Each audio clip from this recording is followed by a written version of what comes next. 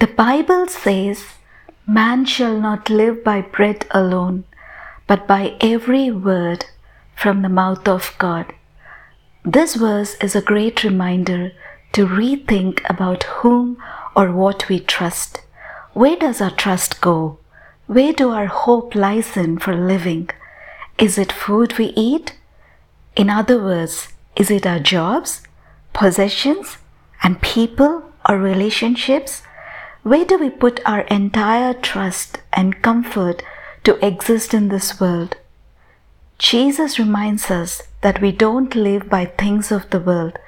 He says that we must realize one most important truth. We live by His word, His command, His breath, and His promise about us. We live because He speaks to us. That's where our entire trust must rest forever, the living word from His mouth. This is Mona Lisa from You Are Heard Christian Podcast.